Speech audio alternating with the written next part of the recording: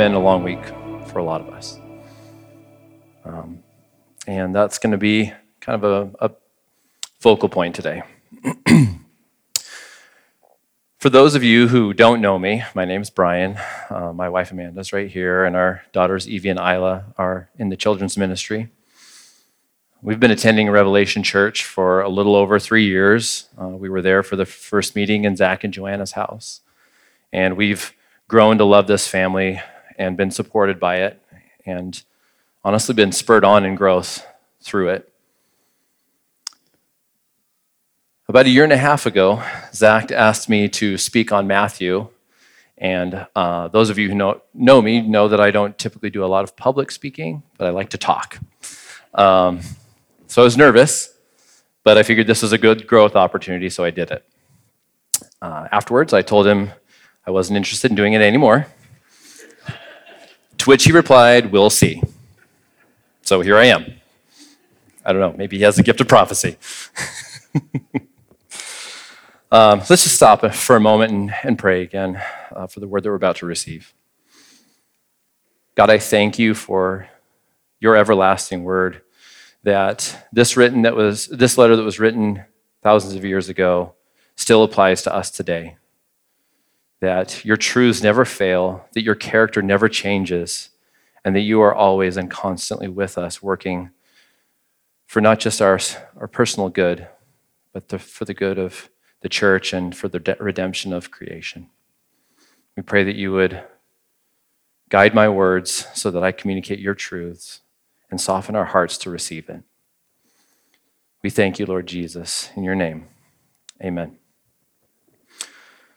Okay, so if you haven't already, turn to Colossians 1, 9 through 14. In the Pew Bible, it's on page 1043. Your Bible might have this section labeled Prayer for Spiritual Growth. Late in the summer of 1998, I decided that for my sophomore year, I wanted to do a manly sport. And since I weighed about 120 pounds soaking wet, holding a 10-pound dumbbell, I didn't figure that football was probably a good choice. My dad actually was a state wrestling champ in high school, actually all the way through school. Up until fairly recently, I understand that he had records still weren't broken. I thought, okay, it's got to be some genetic here. I could probably hold my own. I'm happy to say that I made the team, which actually just meant I signed up and there were no tryouts. But after a few of the initial practices, it became painfully obvious that I was not the most skilled. I didn't have the most history in the sport, and I definitely wasn't the strongest. In fact, to be honest, I wasn't all that great. I also seemed to realize that after a few weeks, the coach had it out for me. Every drill was followed by tapped, 10 more. Every conditioning session ended with doing 2 extra sets of push-ups or running extra sets of stairs. Finally, one day, I just broke. I asked, "What is your problem with me?" A little puzzled and a lot annoyed, he looked me in the eye and said, "I thought you wanted to win. You've got a lot of room to grow. And I can also see you're good for it, so I'm not going to take it easy on you. If you want this, you can have it. But if you don't, you're going to have to quit." I remember being so furious, I couldn't do anything but say, "Fine," with my teeth clenched and walk away. And as I thought about it and I felt stuck in this impossible decision of to quit and be called a quitter or to be tortured, I just thought. Long story short, I didn't choose to quit. In fact, I even wrestled the next year, and I loved it. And while I never turned out to be a state champ or really win any medals, it did change the trajectory of my life in a way that I can't describe. And now I learned to embrace torture. Now, looking back, I see that my choices weren't actually quitting or pain. They were growth or stagnation. So now my wife and daughters would like to say, and usually tell other people, that I like to do hard things. That is not true. That is not true. I don't necessarily like doing hard things more than anybody else, But what I would say is that I like the results of growth that comes through doing hard things more than I like the comfort of the current situation. And I think that that is one of the several facets that Paul is focusing on in this prayer through the Colossians. It's not the only one, but it's the one we're going to look through, the lens we're going to look through today. So the way I see it, this prayer involves three interwoven movements of growth, starting with equipping, then proving, and finally ends in reminding. Starting in verse 9, we see the request to be equipped. For this reason also, since the day we heard this, we haven't stopped praying for you. We are asking that you may be filled with the knowledge of his will and all wisdom and spiritual understanding. Let's camp here for a minute. Think about that statement. He starts out saying that they are praying for him. We know that this letter was written by Timothy and Paul and several others. So that doesn't just mean Paul, that means a group of people are praying. Think a bit about the last week that we've just finished up. For some of us, it might have been pretty good. The weather's starting to get nicer. Thanks to daylight savings time, we have a little bit more daylight to enjoy, even though we're more tired. Maybe you came off of a win and feel hopeful about the next week. And amen. Praise God for that. Let's rejoice together in that. But maybe for some of us, it was just plain rough. Maybe there were moments where you thought, I can't do this right now. How am I going to make it through the day, let alone the week? And what is this even for? It might be so hard to sit still without succumbing to such anxiety-inducing despair.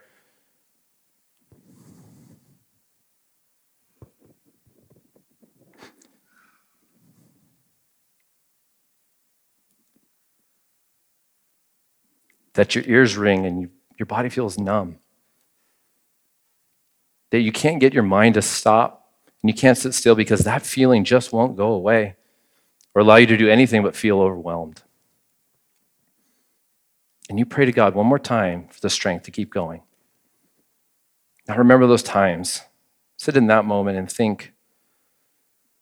Think about how wonderful it might have been to receive a letter, a handwritten letter from a trusted friend and mentor. Or better yet, one of your heroes. But you're a little surprised because you know that he's also going through his own dark valley. And instead of complaining about his situation or criticizing the way you're handling yours, he lets you know that he's heard about what's going on with you and about the good work that you're doing from a mutual friend. That he's heard about the good work that you're doing and that he's praying for you. That he's praying specifically for your good. And I'm not talking about some indifferent, half-hearted, cliche, oh, I'm praying for you kind of prayer. No. Instead, I'm talking about the prayers that he prays for you, that fervent, heartfelt, wrestling kind of prayers. The kind of prayers prayed by somebody who has a vested interest in your life and shares your vision. The kind that are filled with simultaneously joy and excitement, but they're motivated by urgent concern for your good and your well-being. And you know that although there's nothing that they can do to physically alleviate your struggles, it matters and it brings peace. You know that you're not fighting in vain. You know that you're not fighting alone in obscurity. This is the kind of prayer that Paul and the others are praying for the Colossians. He's not giving them false hope for the removal of their opposition, but instead he's praying for their growth in the midst of it and that they thrive. And I love the placement of this prayer. It comes right after the section where he talks about the thanksgiving he has for their faith and their love for the saints, that's what Levi talked about last week. And he says that they haven't stopped praying for them. So if you grasp that, they get good news, they give thanks, but they keep on praying. I don't know, it kind of reminds me of this scene in Shawshank Redemption. The main character, Andy Dufresne, wants to get funding to expand the library, so he writes a letter a week to the state senate asking for funding. And after 6 years, he doesn't just get money, but he gets boxes of books and is told to stop. And his immediate response is, next time, I'll write 2 letters a week. It's beautiful. Paul is not stopping at good enough. He's doubling down. So what are they praying for? That the church at Colossae would be filled with knowledge and his will in all wisdom and spiritual understanding. And it becomes immediately clear that they're in need of something that they don't possess, but also something they cannot gain on their own. Knowledge. Knowledge, not just any knowledge will do, but they're in need of divine knowledge. And since it's divine, it's not something they can get, but they must be filled with it. 2 weeks ago, Pastor Zach talked about one of the main challenges facing the church in Colossae, the false teachings or knowledge from a human source. Some of these were good teachings, ways of thought that were supposed to be beneficial for society, and at least in their intention, but they really just came up short on any deliverance or transformation. Remember the historical debate whether Greek Gnosticism or Jewish mysticism was at play, and we really kind of encompassed it in the term of syncretism. It's really a buffet of individually chosen goodness that may even look similar to Christianity, but on the surface, but just as flesh and ultimately is a lifeless idolatry of self. After all, isn't that what the basis of sin really is? Attempting to meet our deepest needs by our own means? Now contrast that to Paul's prayer for the Colossians. He prays that they would be recipients of the knowledge of God's will by God alone. This is the knowledge of his will that is so great that we, don't have the capacity to comprehend it on our own.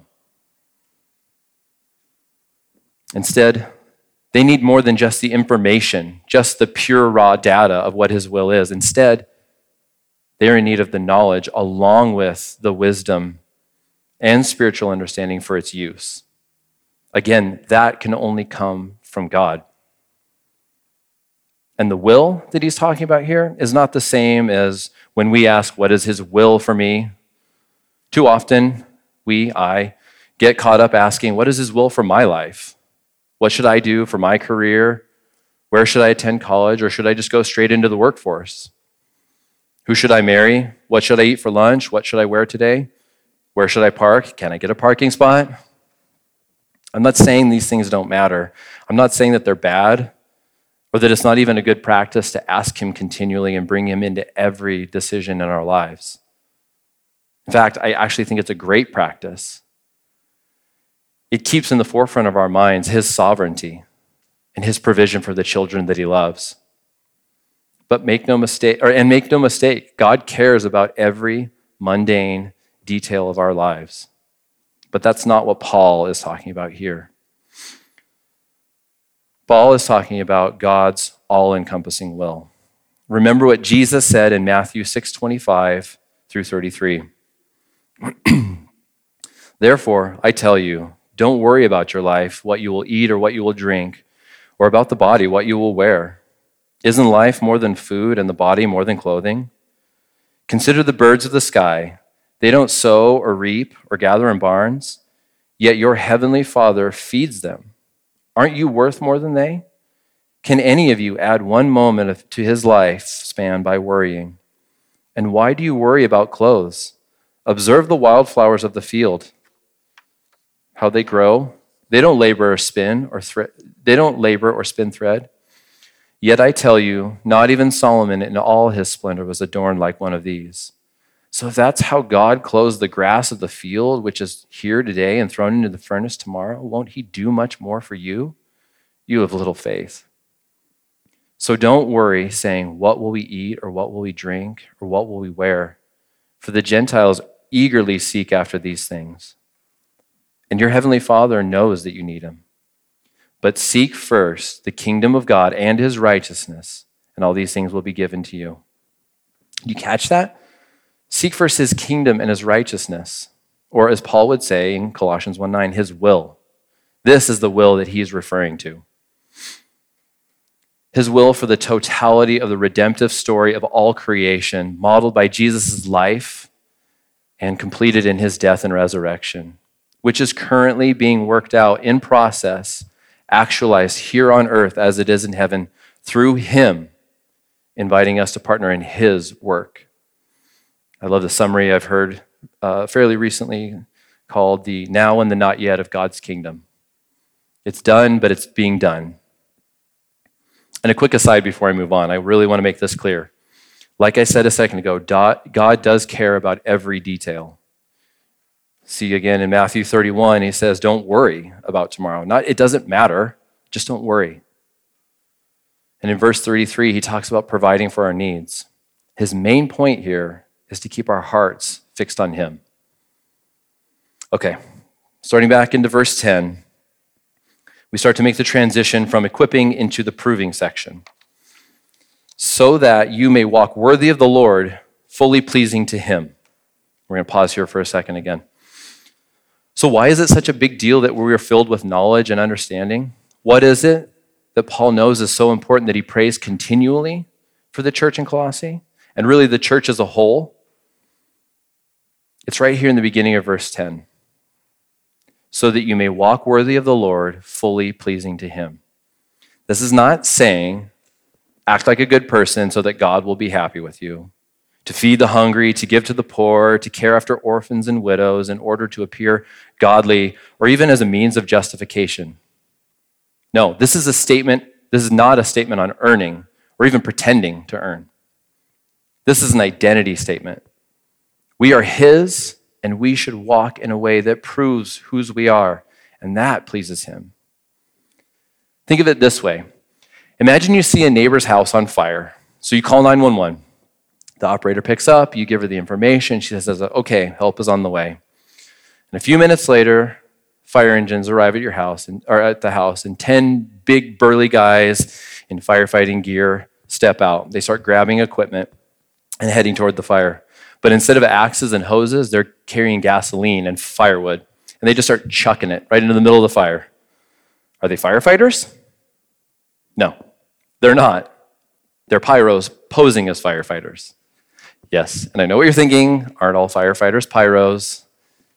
Yes, but that's not the point.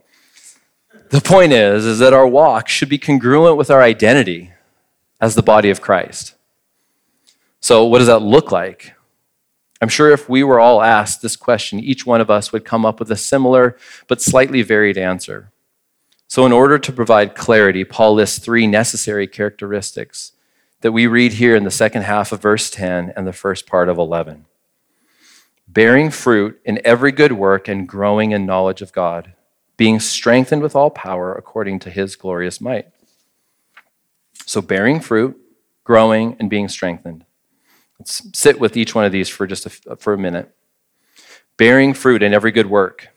So just like the firefighter example, how we appear to look isn't always reliable in judging our faith. It's the products of what we do that signify our allegiance and who it's to. Talking to the false prophets in Matthew 7:16, Jesus says, "You'll recognize them by their fruits. Are grapes gathered from thorn bushes or figs from thistles? In the same way, every good tree produces fruit, but a bad tree produces bad fruit. A good tree can't produce good fruit. A good tree cannot produce bad fruit. Neither can a bad tree produce good fruit." Or as Martin Luther would say, "Oh, this faith is a busy, living, active, powerful thing. It is impossible that it should not be ceaselessly doing that which is good. It does not even ask whether good should be done, but before the question can be asked, it has done them, and it is constantly engaged in doing them." So, our faith, if rooted in Christ, cannot help but produce fruit through good works. It's not an earning, it's a production. Next, growing in the knowledge of God. This is the kind of knowledge that comes only through experiential and obedient, continual pursuit of his larger will. This is an understanding of his character and will, and is also the process that he works through to bring it about. It's not something that we can grasp. It's something that's given, not all at once, but something that he grows in us as we abide in him faithfully over the course of a lifetime, the way that he first intended for us to walk with him in the garden. And finally, being strengthened with all power according to his glorious might. So this statement was not so much about being strong, since that idea was important amongst all the false messages circulating in the area, but more importantly, it was where this strength comes from. The mystics relied on their own strength to obtain superior knowledge or spiritual experiences that made them feel superior, made them feel like they had the answer squared away and that they were better. And the church, on the other hand, needed to rely on God, a posture of humility. And this drew attention to the fact that true strength only comes from God. And if the Colossians were going to walk worthy, then counterfeit strength wouldn't be enough. They needed the strength that is given in all power according to his glorious might. All right, so we've listed the characteristics of a walk that is growing and bearing fruit. Next, the question is, what's the purpose? What's walking and growing useful for? Well, here it is. Finishing out verses 11 and 12. So that you may have great endurance and patience, joyfully giving thanks to the Father. I'm going to pause here again. So that we might have great endurance and patience. This is demonstrated by joyfully giving thanks to the Father, not in the removal of our struggles, but in our struggles. Because we have been strengthened by a faithful God, we need endurance because the road is hard. And often the hard road lasts longer than our natural ability to persevere, pushing us far beyond our comfort zones. If it was doable, in our own strength and endurance, God wouldn't get the glory. Patience, because he doesn't want us to just survive the long, hard road and come out on the other side jaded and bitter and broken. No, he wants us to mature and thrive in him through our dependence on him in our struggles, because that ultimately brings him glory. That shows that he's a faithful and good, loving Father. You don't just thrive or mature if you're impatient. If you're always asking, are we there yet? You'll miss the growth along the way.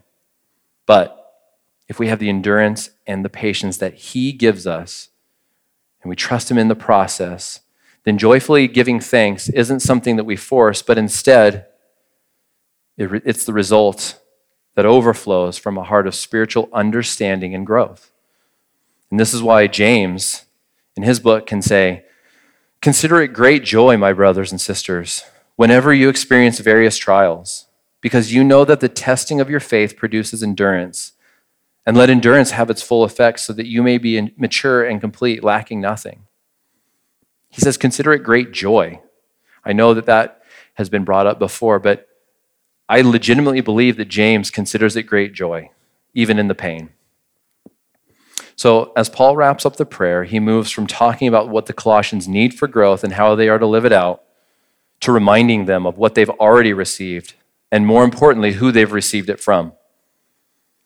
Back in verse 12, the Father who has enabled you to share in the inheritance of the saints in the light. Just in case they weren't sure, Paul spells it out loud and clear. He's reminding the Colossians that the Father that he's praying to is the very same one who enabled them to share in the inheritance of this, in the saints' inheritance in the light. And this is significant for two reasons. First, this statement speaks to both Jewish and non-Jewish Christians in the church at Colossae, proclaiming that they are now both recipients in the same family and inheritance. And second, here's that word saints again. Remember 2 weeks ago, Zach talked about how it was closely tied to the word holy ones. It had some other implications as well. So Paul's word choice here is likely trying to evoke imagery of the body of believers unified and taking part not just in Israel's earthly inheritance, but in the assembly of the Holy One in God's kingdom. So if that wasn't enough, in the last two verses, he drives the point home, while simultaneously reorienting the Colossians' focus from earthly wisdom back to the Father. He has rescued us from the domain of darkness and transferred us into the kingdom of the Son he loves. In him we have redemption, the forgiveness of sins. This intends to move the reader's focus from our needs and responsibilities to God's abundant sufficiency. The doctrine pushed by the Jewish mystics of the time and in the region was more about the elevation of one's own spiritual self. So Paul's ideas here are God-centered. They are what Bible scholar Tim Mackey would call hyperlinks back to the language of the Old Testament. Ideas like rescue, redemption, and inheritance. Here in Exodus 15, 11 through 13, we read, Lord, who is like you among the gods? Who is like you, glorious in holiness, revered with praises, performing wonders? You have stretched out your right hand, and the earth swallowed them. Rescue. With your faithful love, you will lead the people. You have redeemed. Redemption. You will guide them to your holy dwelling with your strength. Inheritance. Being guided to his holy dwelling. These ideas found here would echo back to Israel's rescue out of Egypt and their reconfirmation as God's set-apart people. They are meant to draw attention back to the demonstration of God's sovereignty and how he called them as his possession for his own glory by his good pleasure. Let's overlay the salvation work of Christ on this lens as well. He didn't just die for me, but he died for us to reconcile all humanity and creation back to its creator, to make what was broken whole again. This was the redemption, the forgiveness of sins that he was referring to at the end of verse 14. This reminder of God's past salvation and Jesus' completion of God's wider salvation plan makes it clear that the central point of salvation is God's glory alone. This would have been in direct opposition to the narrative of self-perfection that the mystics would have been attempting to persuade these early Christians of.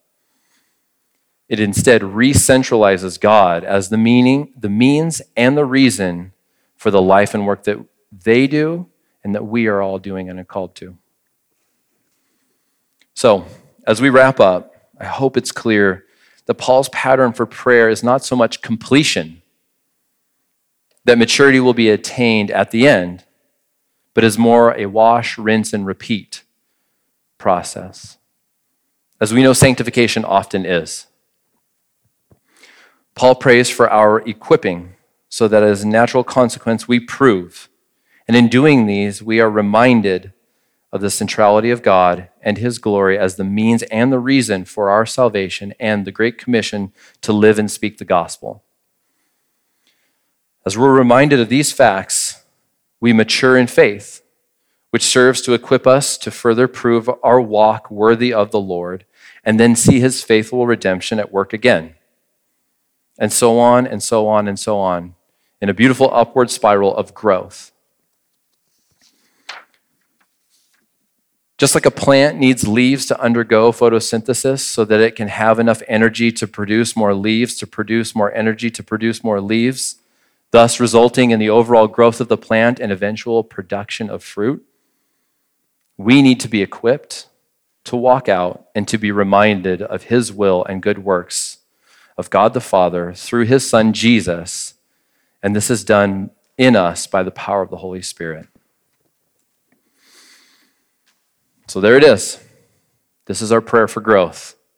It was meant for the Colossians thousands of years ago, and it still applies for us today. We do. Okay. So we're going to take Q&R, and anything I don't know, I'm going to defer to Zach.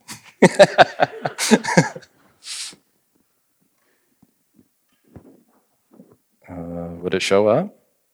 Are they just being nice to me? Okay. You might get emails.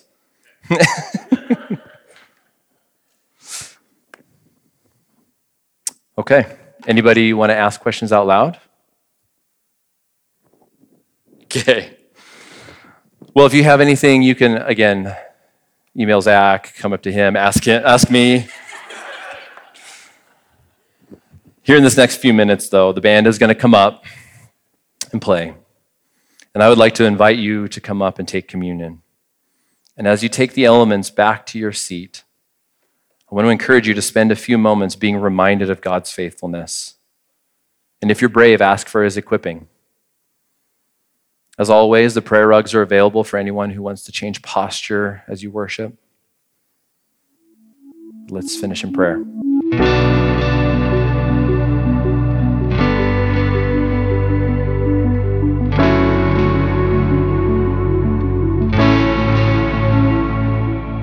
You've been listening to the Revelation Church Coeur d'Alene podcast.